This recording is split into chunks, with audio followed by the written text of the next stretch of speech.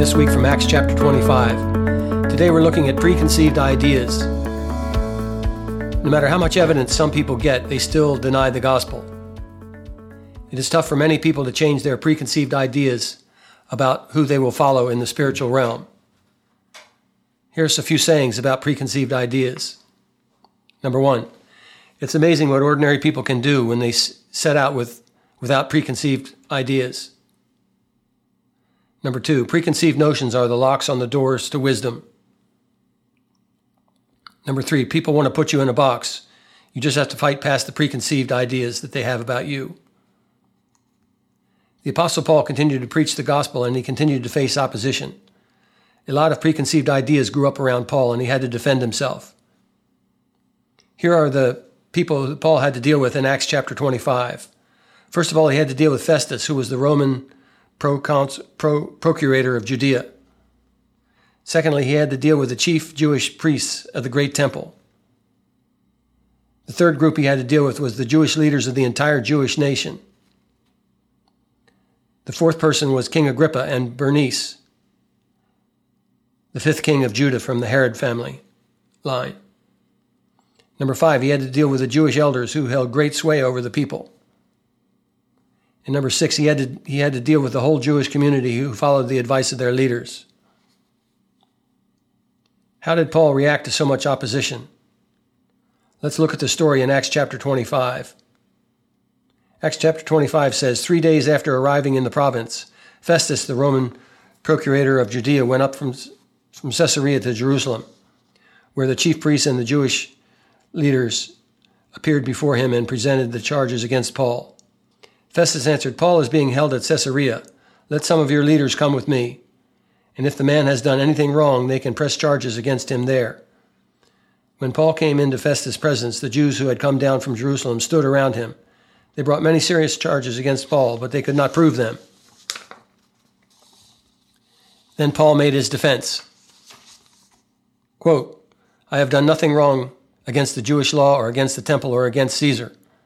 Paul answered, I am now standing before Caesar's court, where I ought to be tried. I have not done anything wrong to the Jews, as you yourself know very well. If, however, I am guilty of doing anything deserving death, I do not refuse to die.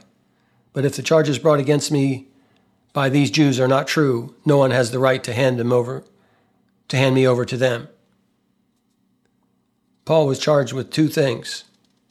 Number one, in verse 7, they brought many serious charges against him, but they could not prove them. And in verse 8, then Paul made his defense. I have done nothing wrong against the Jewish law or against the temple or against Caesar. Paul had been accused of breaking Jewish law against the temple by bringing in non-Jews into the temple against Caesar, accusing people of rejecting the Roman gods. Rumors and preconceived ideas about Paul had floated throughout the Middle East. Paul held firm and very coolly and calmly presented his case and was willing to take responsibility for his actions, whatever the court concluded.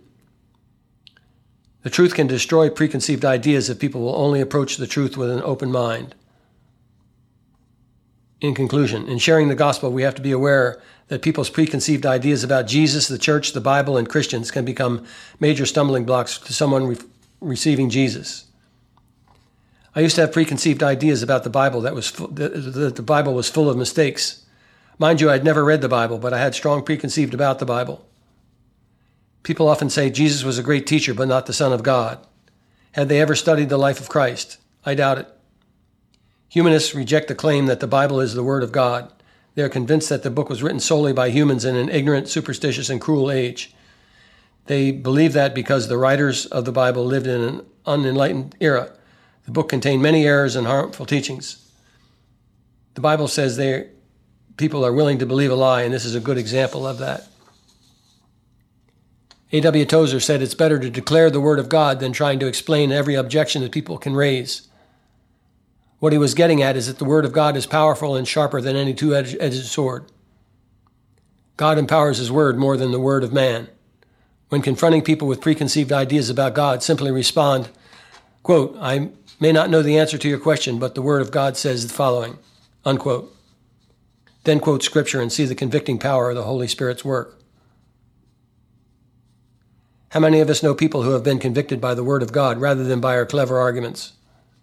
We need to be equipped to answer people's legitimate questions, but keep in the forefront of our minds that the real transformation of someone is through the Holy Spirit, using the Word of God to convict people.